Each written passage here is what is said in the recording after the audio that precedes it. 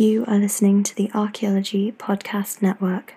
The Archaeology Podcast Network is sponsored by Codify, a California benefit corporation. Visit Codify at www.codifi.com.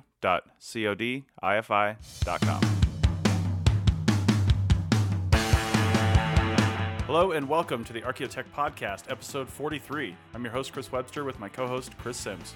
On today's show, we welcome Adam Spring to talk about remote sensing and digital archaeology and museums of the future. Let's get to it. All right, welcome back to Archaeotech, and today, first we'll welcome on the usual co-host, Chris Sims. Chris, how's it going? Hey, going well. I'm still in the frozen north in Pittsburgh. I guess by the time this podcast airs, I'll be back in Louisville, Kentucky, and about to embark on a cross-country road trip that is vaguely related to archaeology. I'll be picking up some CRM work in Arkansas, and then might be doing a visit to New Mexico for Codify and all that. But yeah. It's kind of the essence of shovel bumming to be on like a holiday road trip and just slip in a 10-day of shovel testing while you're at it, you know? Yeah, I mean, that's like mega shovel bum right there. That's awesome. Yeah, I just can't quit. I know. So, all right. Well, we're bringing on today somebody that I met back in, I think it was at the Orlando SAAs is when I first met Adam. And then we had some long chats at the Southeastern Archaeological Conference in Georgia, Athens, Georgia, in the end of October. So we thought, Adam's doing a lot of really cool stuff. So let's get him on an Archaeotech podcast episode. So Adam, how's it going? I'm doing well, and thank you for having me. Outstanding. So why don't you just tell our listeners a little bit about yourself and like where you're working, what you're doing right now, and we'll go from there. Okay. So here's my story. 10 years ago, I picked up a series of laser scanning based technologies, and I've been working in the realm of digital archaeology / documentation ever since. And I'm currently a visiting lecturer at the University of Plymouth in the UK for digital cultures, humanities and sciences. And I'm also working with Duke University at the moment on a project based around Trajan's Forum in Rome. Mm-hmm. Okay, so you live in with your wife. You guys live in near Atlanta. How often do you get back to the UK to do your visiting lecture stuff, or is that virtual? It's a combination of the two. Mainly it's virtual at the moment, but I'll be going back over next year as well. So, but a lot of it is, and a lot of it is also implementing stuff on the actual courses as well. Like, for instance, all of the photogrammetry, laser scanning, 3D imaging side started to work on around about 2008. So that's kind of in full swing there now. Mm-hmm. So I'm kind of like a mad professor in the background. Nice. Now you mentioned visiting lecture in digital cultures, among other things. What exactly do you mean? Like, what do students learn in say a digital cultures class? Is it all about recording the information digitally, or is it more about presenting the information digitally, or how do you guys go about that? So, I mean, I guess in terms of me and my slant on it, there's a strong sociological element of it. It's like if you go to my website and look at my publications page, that's remotely-interested.com, you'll see that I had a recent publication in Annals of the History of Computing on retrospective computing and consumer-led development. And the example I use there is the Amiga computer. And if you look at the story of the Amiga, it's one whereby Commodore, the company that bought the original startup, Amiga Corp, went bankrupt in 1994, and then the users took it over and have continued the development of new platforms. Mm-hmm. So in terms of the digital cultures element, I'm not just necessarily looking at it from, how shall I put it, a fieldwork point of view, but I'm also looking at it from a sociological, cultural point of view as well. So an anthropological take on it as well. So being self-referential or meta, shall we say, as well.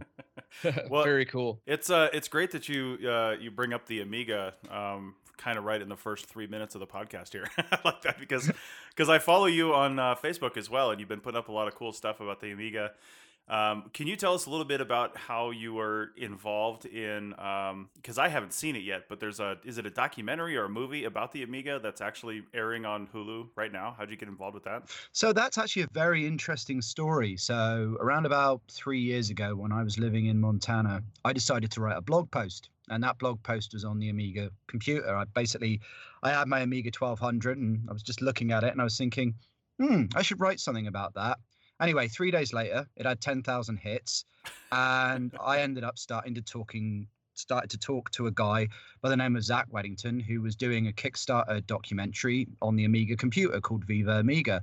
And our relationship carried on from there. And it's a real interesting one, because this is a good time to actually talk to me about it, because I actually interviewed Zach for my own podcast yesterday, and we went through all of the processes that he's gone through in terms of crowdsourcing, not just the money for the materials and the things needed to make the documentary work, but he also ended up by accident leveraging the power of the community to actually help with the production of the documentary itself. So if you go to Hulu, and if you have Hulu and watch it, you'll see there's a lot of 3D graphics and stuff like that. That's all done by members of the community. A guy by the name of Paul Kitchen, and also on the cinematography end, a guy by the name of Bill, who lives out of New York, who's a professional cinematographer who got into his craft through the Amiga.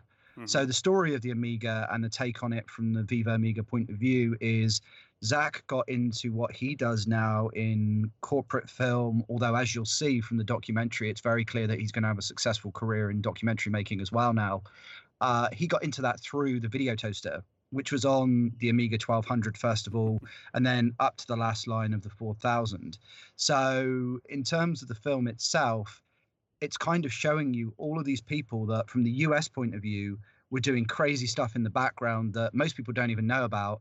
And from the UK and Europe point of view, it was a massive success in the gaming industry. And, not to give a spoiler away, but it actually ends on a high note of the sense that, okay, Commodore went bankrupt 1994, but there's still people using things like Amiga 1200s to create like chiptune music and stuff like that. There's actually a convention that goes on in New York every year. So, and you've got people in there as well, like graphics artists, talking about the computer like it's an instrument. And again, kind of for me, the interesting thing about this journey, starting from that blog post, is the fact that I've now become good friends with a lot of the actual original developers as well. One of which is RJ Michael, who plays a prominent role in the film, who's now the director of games at Google. Wow, that's pretty cool. That's awesome. I had actually seen a surf rock band called Man or Astro Man use a dot matrix printer and an old Commodore computer to make music with it. And it was just mind blowing. And they had like a Tesla coil blasting little lightning bolts all over the place. But it was really neat to see that happen.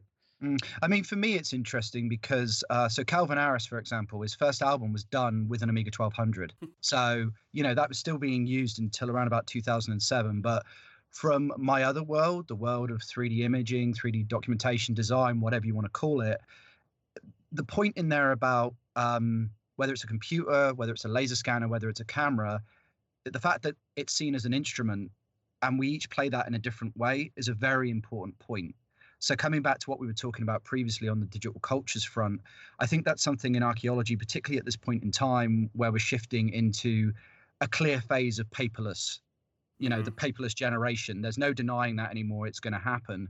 We need to remember that what we do is all part of the story. And if we are looking at preserving data, say 10 years down the line, even 5 years down the line, we need to remember that, because if you ignore that, then you're giving a skewed picture of what's going on. Yeah, you're totally right. And I was actually just having this conversation with a colleague of mine in another industry that is not he's not an archaeologist, and he was saying, we were talking about this project I'm working on right now, and he's like, it sounds like a lot of what you're recording is trash. And I was like, yeah, it's actually trash.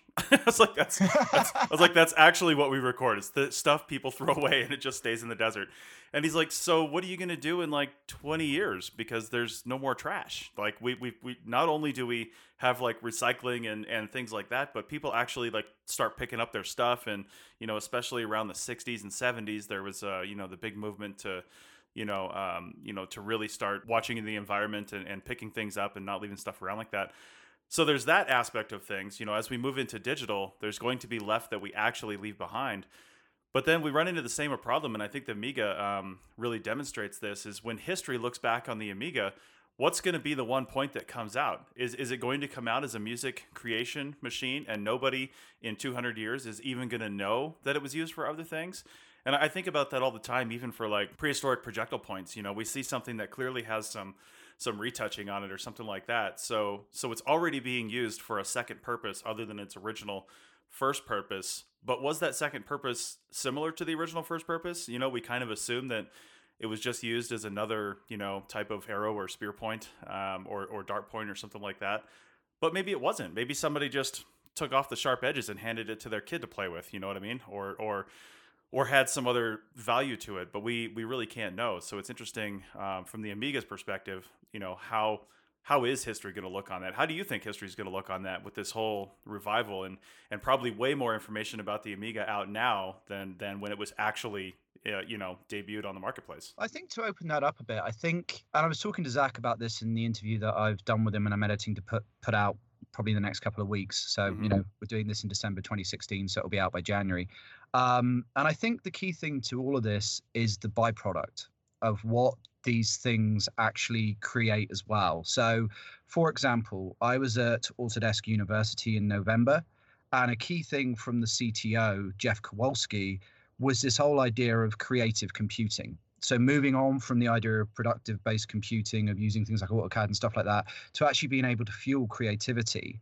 And if you look at something like the Amiga and you look at Zach's documentary Viva Amiga, it clearly shows that it was designed to be a creative computing tool. So I think the interesting thing from the Amiga's point of view and its legacy relates to the fact that in a way it was ahead of its time. You know, having had the opportunity to get to know people like Dave Needle, who sadly passed away in February of 2016, everybody that was working on that team were family. They weren't just working with each other, they were heavily involved in the fabric of each other's lives. And that product, it's no mistake that 30 years later it's still being talked about because that energy went into it. You know, there's with a development process, for want of a better term, and I don't mean this in a dark way, the social engineering that goes on with it is key as well. You know, I'm not going to give any names, but I've seen products that are currently in the marketplace, and having met parts of that team, I can see why it hasn't been a success based on the personalities in the room.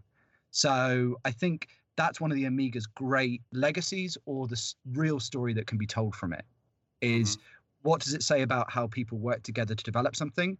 And then what does it say about the cultural memory that it leaves? And again, you know, not to be self-promoting, but if you go to my website and you look at my retrospective computing and consumer-led development article, I very much talk about that. And also, I look at it from an archaeological viewpoint in the sense, so the small box Amigas from the 500 to the 1200 actually have B-52 song titles on them because George R. Robbins loved the B-52s. Nice. So there's a strong material culture there as well. You crack open an Amiga 500, you will see Rock Lobster. Yes. Amazing. So I hope that kind of answers your question, but it can, you know, it can either be seen on a very specific level, on a material level of the Amiga itself, or the cultural impact it had and the very subtle ways it impacted things, or it can still, what it was trying to do can be seen today now that we've shifted to the wonderful time of distributed computing and all that that brings as opposed to terminal based. You know? I think that's a brilliant example of kind of like modern digital archaeology, or rather not digital, but like modern archaeology. And, you know, you can see other analogies in that in other things that we study in archaeology, like Webby was talking about projectile points, but I see very similar things happening.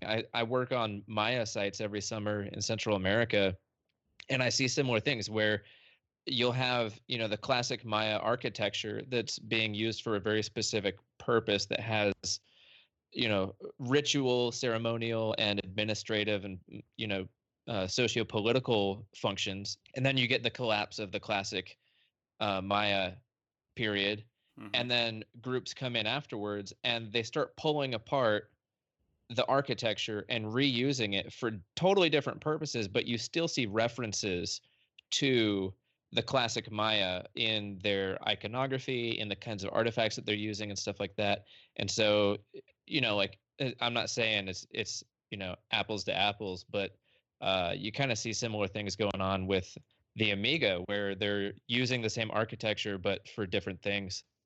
Oh yeah, absolutely. Yep, 100%. Totally agree with you. I mean, at the end of the day, you know, it's that fundamental and I think this is a wonderful thing about archaeology, you know, anthropology in the US on a general level, is it's all about people. And regardless of, you know, what time period it is, there's always an element to human nature that isn't going to change. And I think that's the interesting thing, that a discipline like archaeology, particularly when you've got an interest in things like digital technologies, when it's always been hyped as new, is it gives you a perspective based on time. And I think that's very, very valuable. I mean, one of the things that I've had, and one of the greatest compliments, and I feel very lucky to have this person's friendship, is the first laser scanner I ever picked up, the Leica Geosystems HDS 3000. The system architect for that is now a very good friend of mine. And he actually turned around and said to me one day, you know, the one thing that if I was looking at you to be part of a product development team that you would bring is perspective, because you have an understanding of everything that's gone on to get to where the point we are now. So, you know, if anybody's listening to this, that's, you know, if you're a student or, you know, you're kind of questioning your role within archaeology or anthropology, I think that's a real value that our discipline or our skill sets can actually give to something outside of the archaeological community. Mm-hmm. Well, yeah, absolutely. Yeah, and I keep going back to the, you know, the interpretation of all this stuff later on, because it's, I mean, that's, as a CRM archaeologist, you know, out here in the West, we see sites all the time that are actually going to be destroyed, and that's all over the country, right? We see sites that are under threat of imminent destruction, otherwise we wouldn't be there. And that I'm really concerned with that sometimes, because we spend a lot of time recording details of different things, and I often wonder if it's the right details, because will we be able to actually interpret the use of this site accurately? And I don't think so. I don't even think we get it close to right a lot of times. And stuff like this just really brings that home. And real quick before we go to break here, I'll just bring up, you know, the classic book. I don't even remember when it was written, but it was decades ago. The Nasarema, which is American spelled backwards, and it's like interpreting a modern household's trash and remains from like a futuristic perspective, trying to figure out what these things were and how they could have used them and stuff like that. You know, it's total, sort of theoretical fiction. But the fact remains that we can look back on this stuff and actually not really understand how it was used in reality, but we can kind of think we can. And that brings in, I mean, for me, that brings into question my entire job sometimes. Like we write these conclusions and interpretations on these site records, and we're like, this is total BS. Like, I don't know if this is true, if this is true at all. I can say it looks like this, but is it actually that? So, Chris, one more thing before we go to break. Go ahead. Yeah, that also reminds me of Bill Rathje's work on garbology. He's got that brilliant book with I forget the co-author's name. It's on the tip of my tongue, but it's just called Rubbish. It's the archaeology of basically modern garbage. And one of the main conclusions of that is that people report, like, their self-reporting of their consumption and their resource use is not what the material remains would suggest. And so, you know, often people don't fully comprehend the broader impacts of their consumption and their resource use and, you know, the material that they're leaving.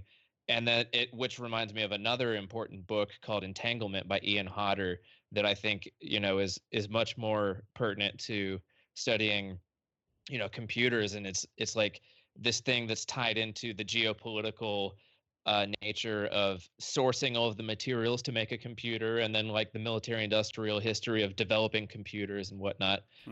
So those are two books that I would absolutely recommend, you know, anybody to read, is Entanglement and Rubbish. Yeah, indeed. All right, well, we're going to go to break real quick. Before we do so, let me just remind everybody that if you go to the show notes at archaeologypodcastnetwork.com/archaeotech/43 for this episode, you'll find Adam's blog, Adam's podcast, and the Amiga documentary on Hulu, and anything else that we mentioned for the rest of this episode. So go there and check it out, and we'll be back in just a minute.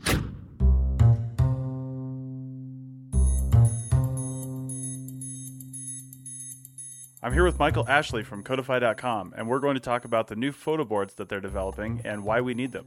Michael, what's important about a photo board, and why does someone have to really think about what they use in the field or in the lab? You know, Chris, it's interesting when we look at field photos. The way we've been taking them hasn't changed much in the past 100 years. Some people may use the back of a clipboard or paper sheet to provide a clean background, or go to the trouble of using those photo boards with all the letters, but we really need our photos to do a lot.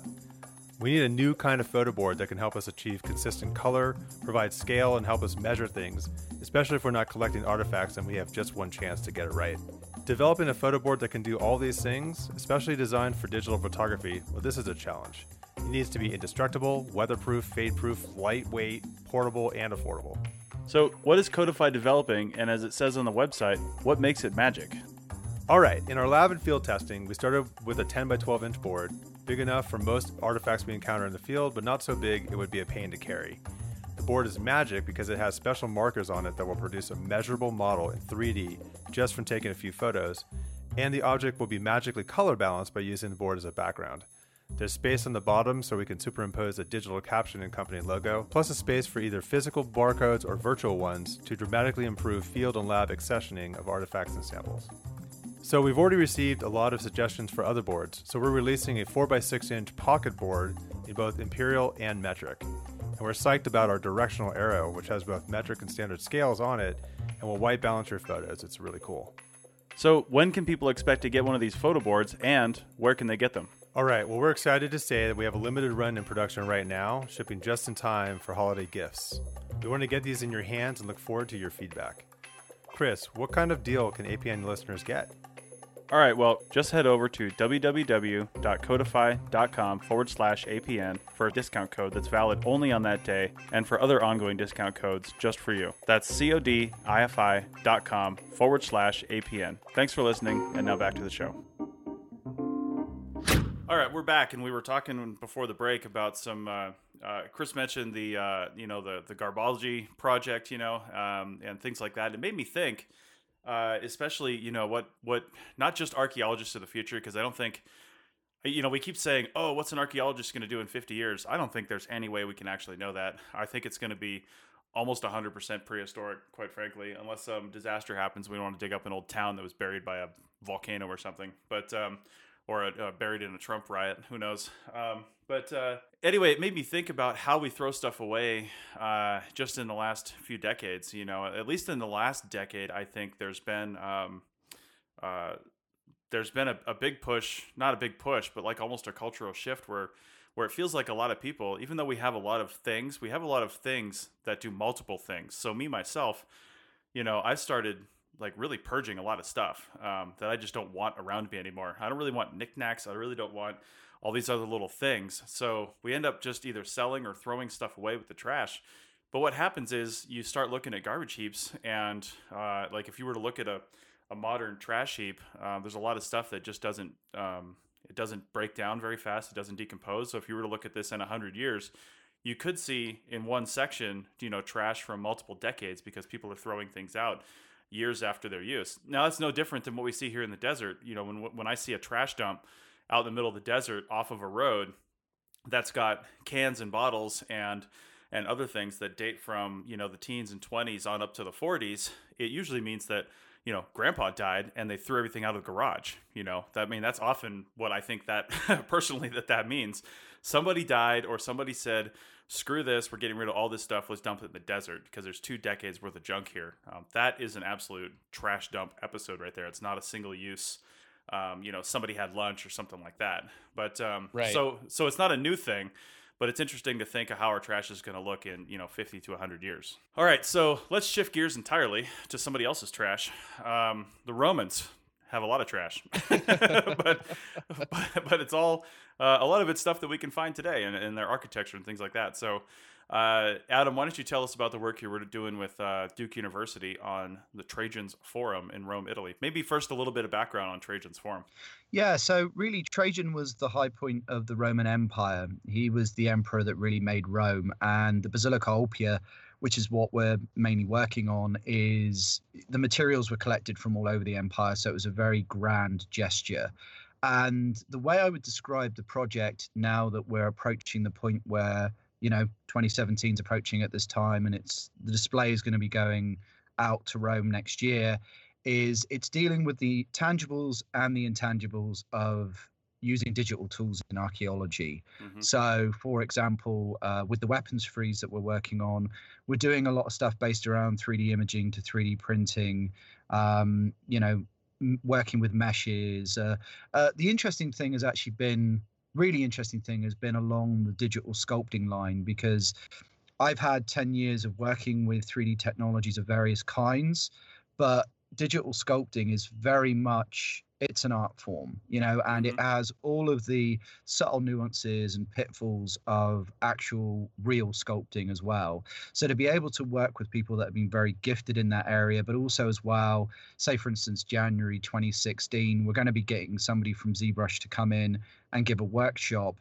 That's been very, very interesting to see how that can be used with, photo to 3D based meshes and then build out from them, like my colleague Julia Liu has done, and we'll be doing a presentation on this at the CAAs next year in Atlanta.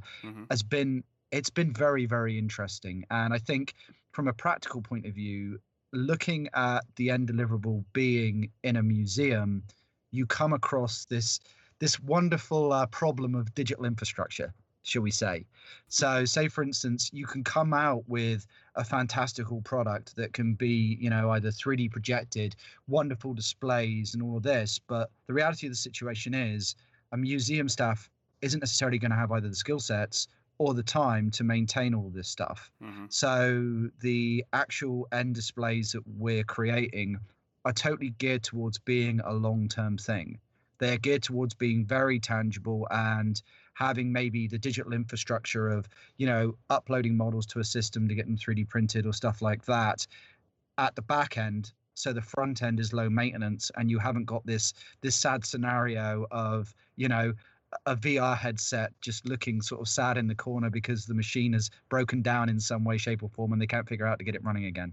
So the sustainability element to it has been very, very interesting to me. I'm sure, and I've got some questions on that. But first, just so our listeners can have a way to place this in time, what is the time period of the site that you're working on? So it's a multi-period site, and really, if you look at it, it's anything from the end part of the BC straight on through to the present day, because it's it's still obviously a very active space. And in terms of the materials we're working with, like for instance in the medieval period, a lot of the building was like robbed and destroyed. So it's a multi-period site. It's probably the best way to describe it. So with that being the case, and being concerned with you're in Rome, so being concerned with a digital display of some sort that has some sustainability, I imagine part of that conversation has to include current data collection methods. Like while you guys are sitting there, think about, okay, how are we going to display this where, they're not going to do an operating system update in 2 years and destroy the entire display. Something like that. A lot of that, it seems to me, is based also on how you actually collect the data, what formats you collect the data in, so they're usable later on in the future with file formats and operating systems and hardware that we haven't even invented yet.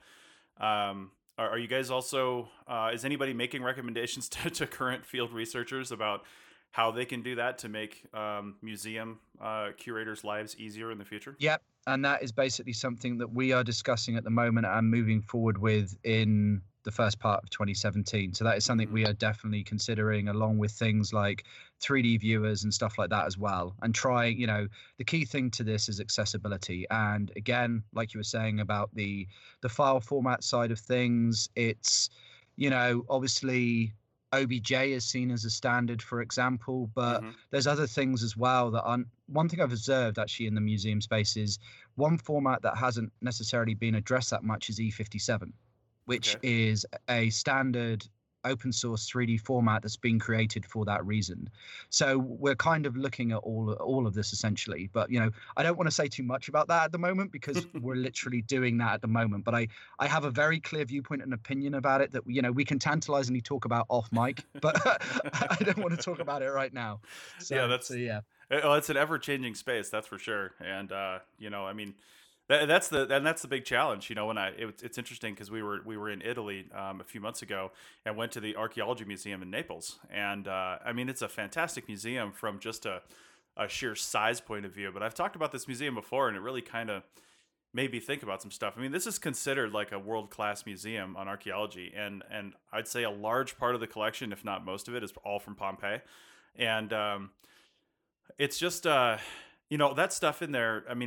If society were to crumble tomorrow, like I don't know if you've seen the show on Hulu, Last Man on Earth, the kind of thought, the thought behind it is everybody's gone, but it doesn't seem like the world was destroyed. They're just all dead, and there's no bodies laying around. So it's just like there's a handful of people left.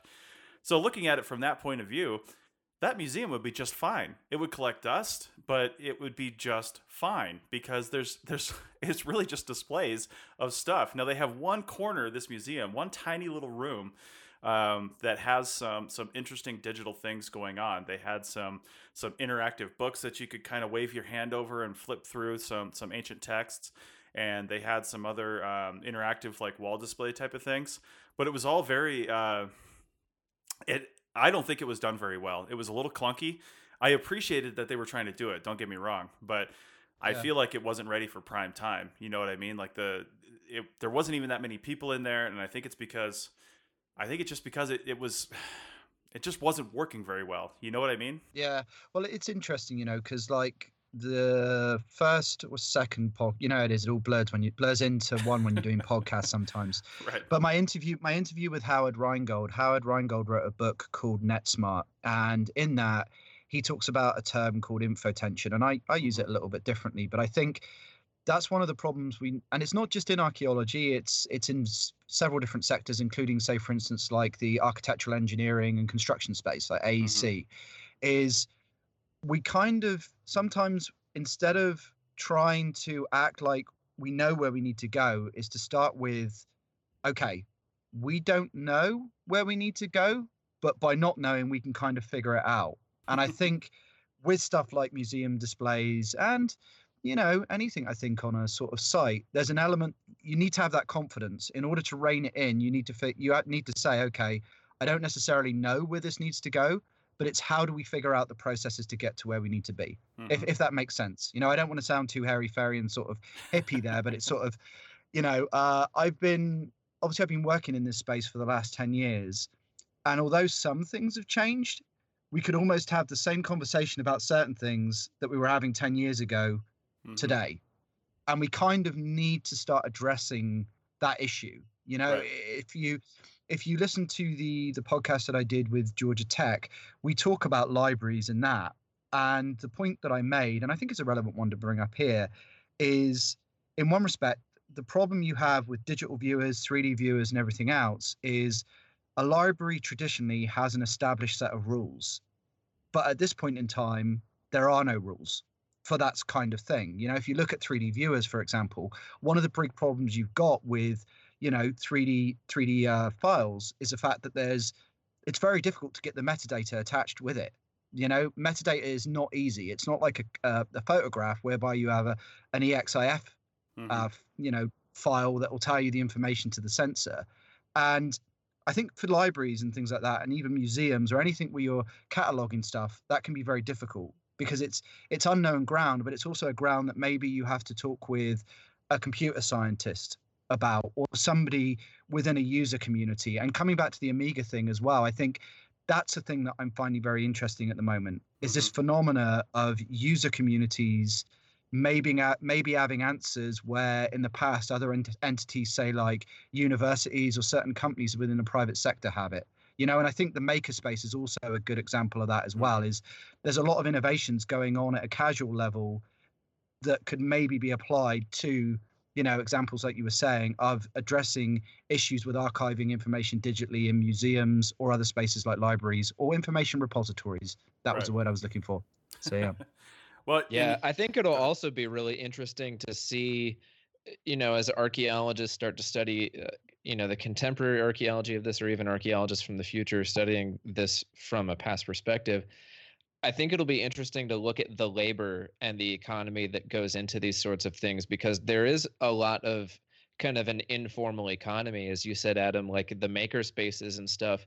It's using workplaces in a non-traditional sense and using labor and economy in kind of non-traditional senses. And it's not necessarily subverting capitalism, but it's working almost outside. It's just kind of on the periphery of it.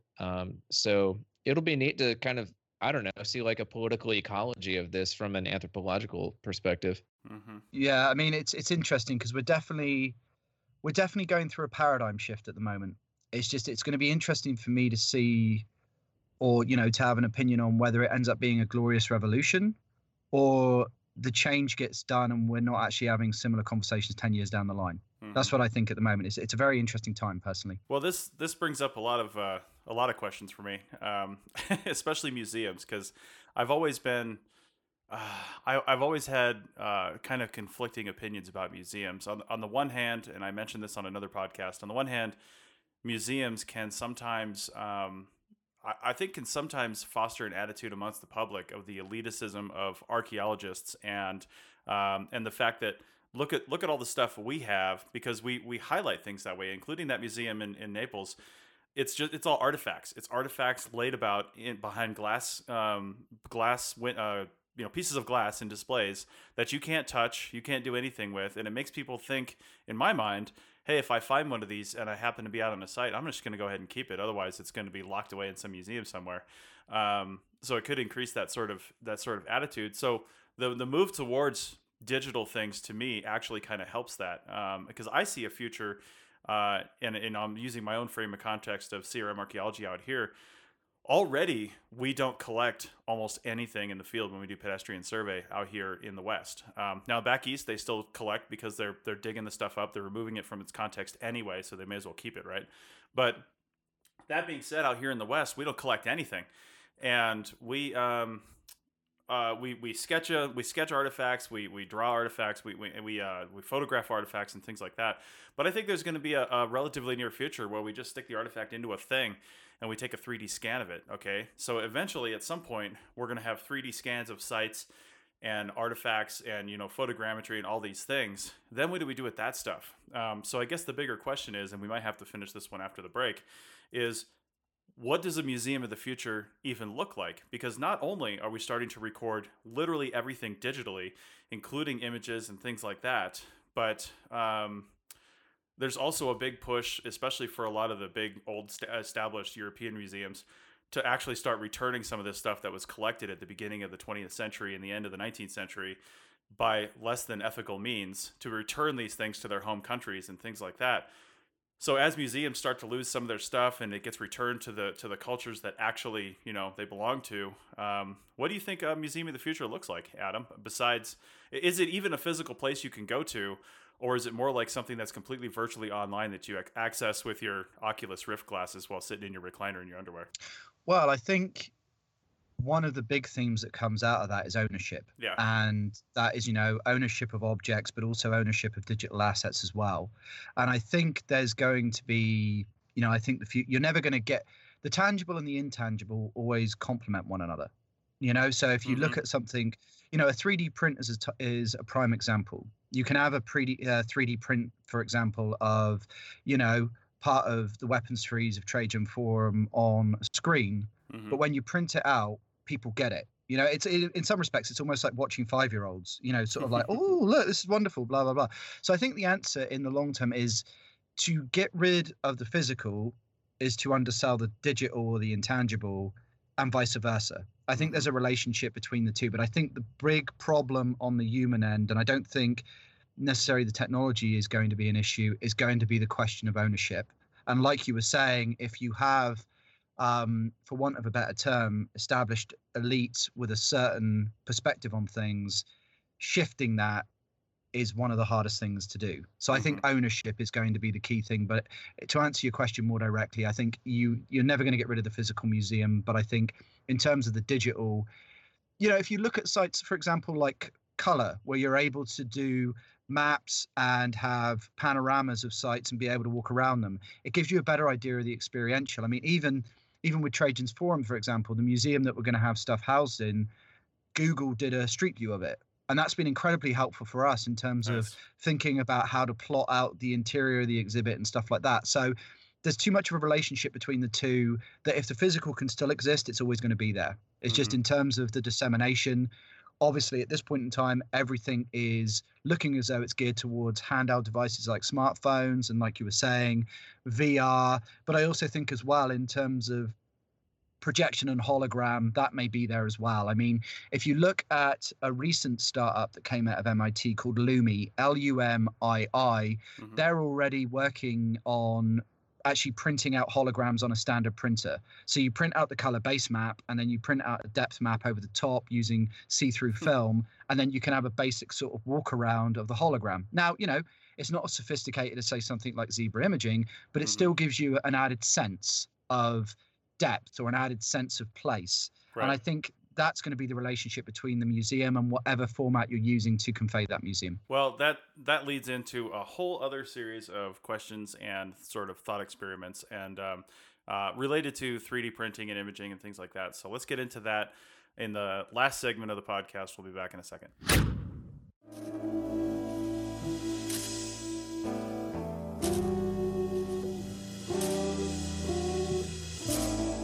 The CRM Archaeology Podcast brings together a panel of cultural resource management professionals to discuss the issues that really matter to the profession. Find out about networking strategies, job hunting, graduate programs, and much more. We'll often feature interviews with college professors, CRM business owners, and experts as well. Check out the show on iTunes, Stitcher Radio, and at www.archaeologypodcastnetwork.com/CRM Arc Podcast. Let's get back to the show.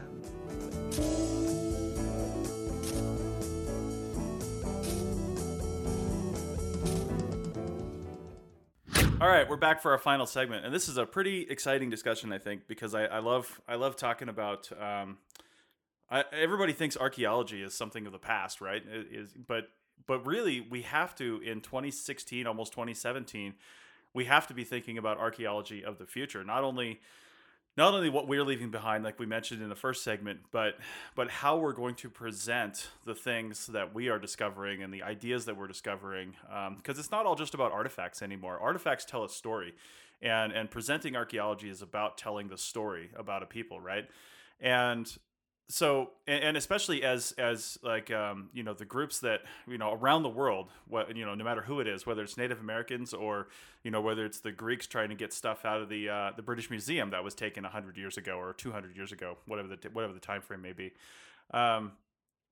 These people, it's about telling their story and their version of history, I guess, based on the stuff that we have. So it seems like as we get better, Adam was just talking about being able to do sort of rudimentary holograms on a standard 3D printer, or a standard printer. Standard printer. Standard printer, yeah, being able to do that kind of stuff.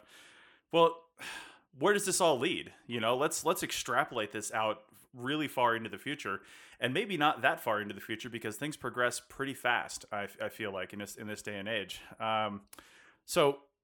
I know Chris and I have seen the new HBO series Westworld, which is based on an older version of the same story. And Adam, you've seen the older one. So, I mean, this is, for anybody that doesn't know, Westworld is basically, I don't know, it takes place something like, I have to imagine it's at least 100 years into the future, just judging by their own history of the park and things like that. But it's basically this massive park that simulates, the Wild West in like the 1800s America. And there's basically animatronic hosts, they call it, that are part of the characters of the whole thing. And people use their vacation time to go there and interact.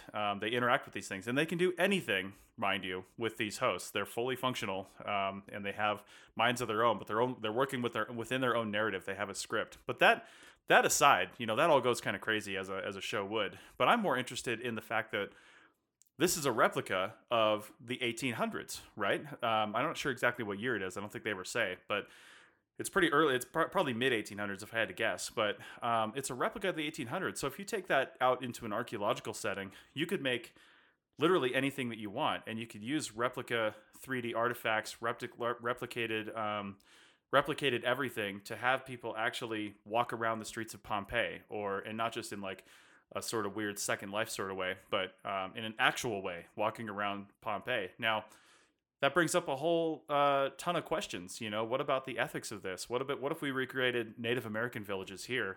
What if we recreated Cahokia? And modern ethnic descendants just have a problem with people going in and doing things with the Cahokian citizens that probably aren't very ethical. You know what I mean? Like in a totally Westworld style. So do you think that's even possible, Adam, that we could even be talking about this sort of thing? I mean, I don't know how far in the future we'd have to get to actually get to Westworld, but as we move into more digital representations of people's culture, and we have things like Oculus Rift, and I don't think it's very long before we're going to have like full body immersion pressure suits where you can go into a 3D world and actually feel things happening to you like that. Then we deal with dealing with other people's cultures and things like that. I don't know. What are your thoughts on that? Or am I just like, is it too early in the morning and I haven't had enough coffee? No, I mean, I guess it's immersion versus authenticity. And you know what? There's a great article that I can't remember the name of that's actually referenced in the book chapter that I co-authored with Karadik Peters. And you can go over to if anybody's interested in it, they can go over to my website, find the book chapter, and figure out which one it is in the bibliography. but it's by Bruno Latour and a guy by the name of, I think his last name's Adam Lowe. And basically, Bruno Latour, obviously famous sociologist in France, and they actually looked at a painting, and they actually scanned the painting, but they did it with a 3D scanner, so they could even get the brush marks and everything else. And they put the replica into the museum, and the gallery rather, and the gallery goers could not tell the difference between the two. Mm-hmm. So I think the big thing with that is, yes, I do think we will reach a point where it may not be Westworld, but in some way, shape, or form, we will be able to, emulate or recreate environments in a way where, the human senses will not be able to distinguish them from the real thing in whatever form that may be. But I think the big thing is going to be authenticity, because there's always that element of the past as a foreign country. So I guess the debate then almost falls into, that notion of the uncanny valley. So if you look at something like a Pixar movie, it can't look too real because the human brain kind of starts going a bit haywire and it starts looking a bit weird from the human senses point of view. And I think kind of taking that idea a little bit further is, do we then have to put a footnote and say, this is how we think it is? This and this may not be the most authentic. These could be the inaccuracies, because then you're starting to create a narrative that if you don't say that can actually give a false impression of that time, because there's always an element to it that's, you're never going to get something 100% accurate. If it's not, even in living record, it's different. It's difficult. It's like, for instance, if you look at the wealth of stuff on YouTube at the moment that's very nostalgia fueled about, retro computing and gaming from the 80s and 90s, as somebody that's lived it, my perception of stuff that's now being romanticized from the UK point of view, I remember it slightly differently. And I even find myself at times when I'm watching this stuff sort of pulling myself back and thinking, well, no, I didn't think that at that time when I was like 13 or 14 years old. Mm-hmm. Do you know what I mean? So there's a question of perspective there that I think we're going to need to address. But I think we will. Totally. Absolutely. Yeah. It's all interesting. From Westworld to, there's another book series that I read, probably 20 years ago called what was it? Tad Williams. I think was the author's name. It's like Outlander or something like that. Not the current like Outlander thing that's all the rage. Oh, but, yeah. It was another. Basically, the deal was, it was Westworld-esque, except you didn't actually go physically to somewhere. It was all completely virtual, but the virtual reality was so good that it was indistinguishable from actual reality. And everybody did everything within that world. Like if you went shopping for, whatever, which didn't really make any sense to me. You go clothes shopping in this virtual world. What are you going to wear those virtual clothes in the virtual world? Because nobody's leaving their houses, but that's another story. But anyway, thinking about these futuristic collections, and not even necessarily futuristic, because like we've said, there are representations of actual artifacts and things like that in museums today, even from the virtual stuff that I saw in the Naples Museum, to possibly 3D printed artifacts and other stuff. And as we get better at that, as we get better at 3D printed artifacts, now, like for example, a museum would never sell Native American projectile points, like actual Native American projectile points in the gift shop, right? But if they're selling replicas that are so indistinguishable from the original, how do we think those cultures are going to be able to handle that? Because they're so indistinguishable from the original that you just simply can't tell. So when people start using these artifacts or doing things to these artifacts that are not in a respectful sort of way, like we would treat the original, I'm wondering, even if the native populations don't really have a problem with that, that's starting to change some wiring in people's brains. And then they see something like that, quote unquote, out in the wild, and maybe don't have the respect for it that they should. Do you think that's something that could be happening as we move into digital displays and digital collections? And if so, how do we fix it? Yeah, and I think the Native American one's a good example in the sense of, obviously, the perception of photography, for example. Right. And again, it ties in with this notion of ownership, but I guess in a way as well, there could be potentially seen as theft, Mm-hmm. like the theft of a culture. And I don't think there's any clear answer to it, to be honest with you, because in one respect, something like an arrow point or anything like that is a good example, because if you make it look fake so people know that it's not the real thing, it's going to look naff. Mm-hmm. But if you do make it real, again, do you have to say, give some disclaimer with it, whether it's Right. a piece of paper in a, this is a bad example, but whether it's a piece of paper in a box or even some sort of, say like made in China thing on the actual bottom of it itself, Yeah. you need to Yeah. give some indication that it's not real in the sense of the way people would think it's real. Mm-hmm. Well, that's it's interesting to bring that up, because I worked on a project out in Virginia a while back, and it was a project where we were on this lake, and we actually had a boat that we took around, and we were doing testing along the shores of this lake. And the place where we got gas was a little convenience store, and they had a basket of basically projectile points with like little corner notched projectile points. They're actually really well done. A lot of these things you see have like 2 flakes taken off, and then like the ears are the notches are drilled in like with a Dremel or something. It's like really badly done, like you're saying. But these were actually pretty good. Somebody with some skill made these things. And then they drilled a small hole down through the concave base of the thing and put in a little post and attached a keychain. Well, I bought one of these for like $3, ripped off the keychain. So if you looked at the base, you could see the little copper post kind of like flat with the thing, but you could see it. And that thing got passed around and dropped into people's shovel tests and their screens when they weren't looking, and was identified as an artifact by nearly every single person on the crew, because you simply couldn't tell that it wasn't actually an artifact. And I guess that I'm just agreeing with you, is that you have to tread that fine line of not making it look crazy and unreal, but also not making it look too real. Because like you said with the photographs, plenty of cultures out there won't even allow you to take photographs of them, because they have the thought that part of their soul is being absorbed by the photograph, and they'll never get that back.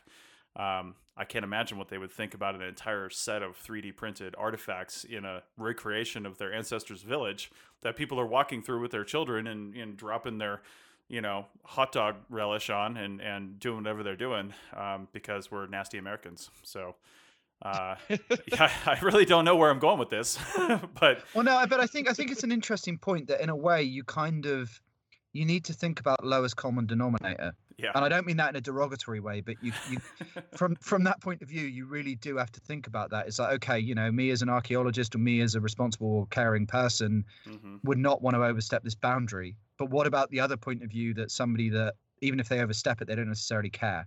And I don't mean that in a harsh way, but you do have, that is kind of the consideration with stuff like that, really. Yeah. All right. Well, we've got about 5 minutes left in this podcast, so we had on our notes here to talk about consumer trends and shaping digital archaeology. Do you have anything more to say on that you really wanted to bring up that we haven't brought up? Yeah. I mean, in a way, I think we have to be mindful. So I met someone a while ago, and obviously I still know them, and they described the heritage sector as a price-sensitive market. And I'd never heard it described that way before. But that was somebody that had their famous tagline was having a qualification from the Sloan Business School at MIT. And I think in terms of archaeology, I think we have the most interesting examples to work with from any digital technologies point of view, because we are dealing with the most difficult thing to do, which is trying to replicate or represent reality, which is not easy. Nature is not easy to work with. But I think the other point of view as well, we need to be mindful, and this isn't me getting on a soapbox, but I'll use the example of photogrammetry. For example, photogrammetry has been popularized by softwares like Agisoft's PhotoScan and stuff like that. But what we see emerging, if we look over the fence in other disciplines, say for instance, there's photogrammetric record. There's a great article that came out last year by Clive Fraser where he describes a two-tier system now being in place of softwares like Agisoft's PhotoScan or 123D Catch or Photo and stuff like that, and then the higher-end precision stuff of things like AtomText, 3DM Analyst, and Australis that are used on either a more precise or accurate level or in metrology fields and stuff like that. And I think the one thing we need to be mindful of using those examples is when we can't afford more expensive packages or more precise or more accurate packages, and we have to work at a certain level. We have to be careful about thinking that. And the reason why I say this is I've heard several times this year Agisoft being used as photogrammetry. Photogrammetry is not one package. It's the concept of taking metrically accurate data from images. So I think in terms of archaeology, technology, and consumer trends, I think the thing we need to be mindful of is not getting seduced by either the marketing or the price point of something. So I think that would be something that, as a long-term user and being very fortunate to work with high-end technologies, that's something we need to think about a bit more in terms of long-term data preservation, I think, personally. Right. Do you think there's any companies out there or even any anthropologists maybe pushing for this, to have maybe an anthropologist on staff to consider the cultural ramifications of what some of these companies are doing? Like, for example, maybe not directly Oculus, because they're more of a hardware maker than a software maker, but maybe even like on the staff of, say, Sony for PlayStation and Microsoft for Xbox and things like that, because of the things that they're starting to come out with that have to do with more realistic representations of things. Have you heard of anybody really, in the gaming community like that, hiring people that are concerned with that, or are they just push it on? You know what? I haven't, but there are individuals I can give from companies, say like Google, for instance, that have their own heritage institute and stuff like that. But again, I think the big problem we've got at the moment is communication. Particularly between, and I think also as well, there's a shifting face of, we're also at a point where institutions and corporations have shifted roles in terms of what they provide. Right. It's like, for instance, if you look at a company like Autodesk, a lot of universities and things like that are now very much dependent on their softwares and their solutions and things like that, but there isn't necessarily an educational responsibility that comes from, and I'm not singling out Autodesk, but I'm just using it as an example because it's the first one that come to my head of, they don't necessarily have the responsibility to teach people, but there's clearly a responsibility there. And when you develop a product, like I was saying earlier, you have a cultural memory and understanding of the subtle nuances of a product that we don't necessarily do as users. So, so that's what I might say. Yeah.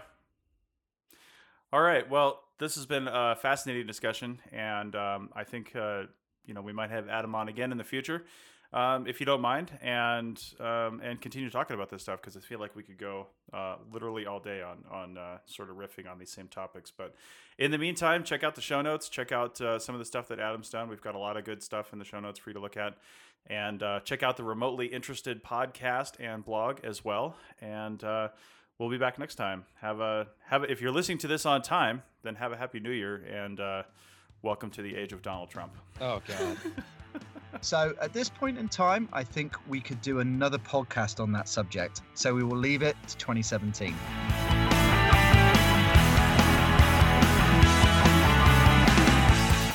That's it for another episode of the Archaeotech Podcast. Links to some of the items mentioned on the show are in the show notes for this podcast, which can be found at www.archaeologypodcastnetwork.com/archaeotech. If you like the show and want to comment, please do. You can leave comments about this or any other episode on the website or on the iTunes page for this episode. You can also email us at chris@archaeologypodcastnetwork.com or use the contact form on the podcast webpage. If you'd like us to answer a question on a future episode, email us. Use the contact form on the website or tweet your questions with the hashtag Archaeotech or tag @ArchPodNet in your tweet. Please share the link to this show wherever you saw it. If you'd like to subscribe to this podcast, you can do so on iTunes or on Stitcher Radio. You can also type the name of the podcast into your favorite podcasting app and subscribe that way. Don't forget to go over to iTunes and leave a review of the show. It helps us get noticed so more people can find our podcast and benefit from the content. Also, send us show suggestions and interview suggestions. We want this to be a resource for field technicians everywhere, and we want to know what you want to know about. This show is produced by Chris Webster and Tristan Boyle, and edited by Chris Sims.